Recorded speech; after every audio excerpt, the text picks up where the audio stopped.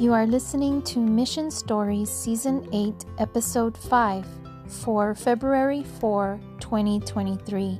Our mission story this week comes from Tanzania, titled God's Time, as told by Godwin K. Lekundayo.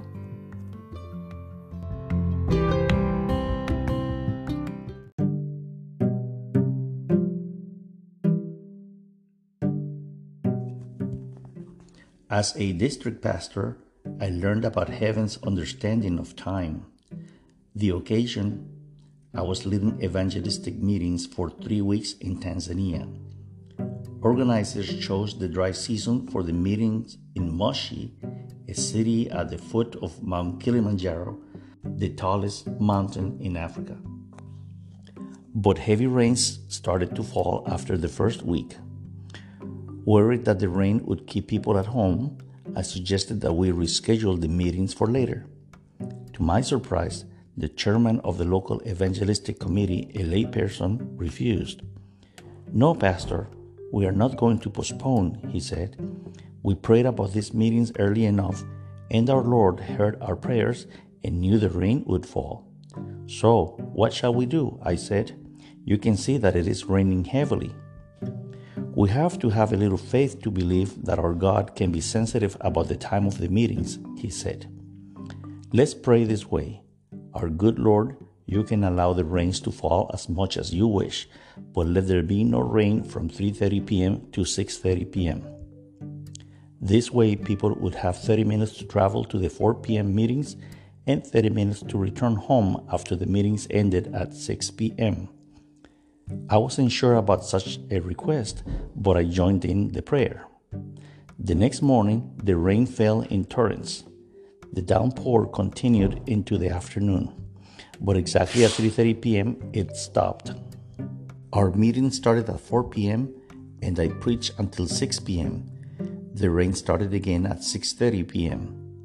The weather followed its schedule for 2 weeks. Rain poured down until 3:30 p.m., stopped, and then started again at 6:30 p.m. One day, a visitor arrived at the meeting site at 3 p.m. to get a good seat. He waited for some time and, seeing the heavy downpour, decided that the meeting would be canceled and left.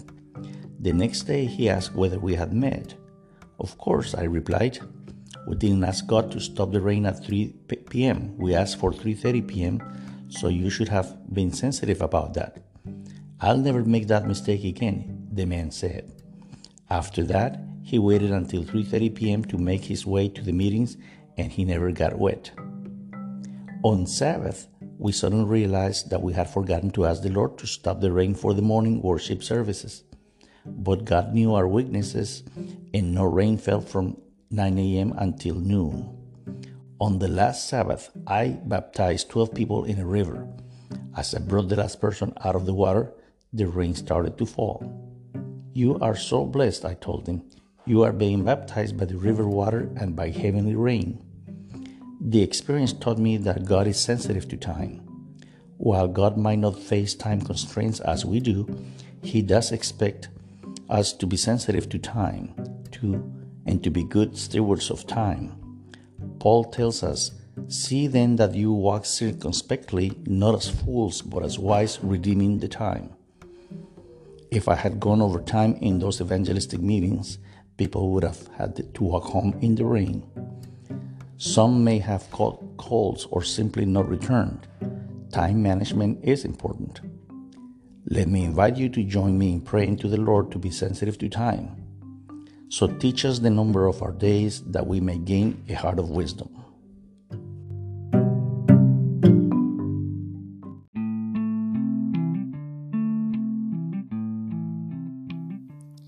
Thank you for your timely 13th Sabbath offering that will assist 6 mission projects across the East Central Africa Division, including the construction of a much-needed multi-purpose hall at the University of Arusha in Tanzania.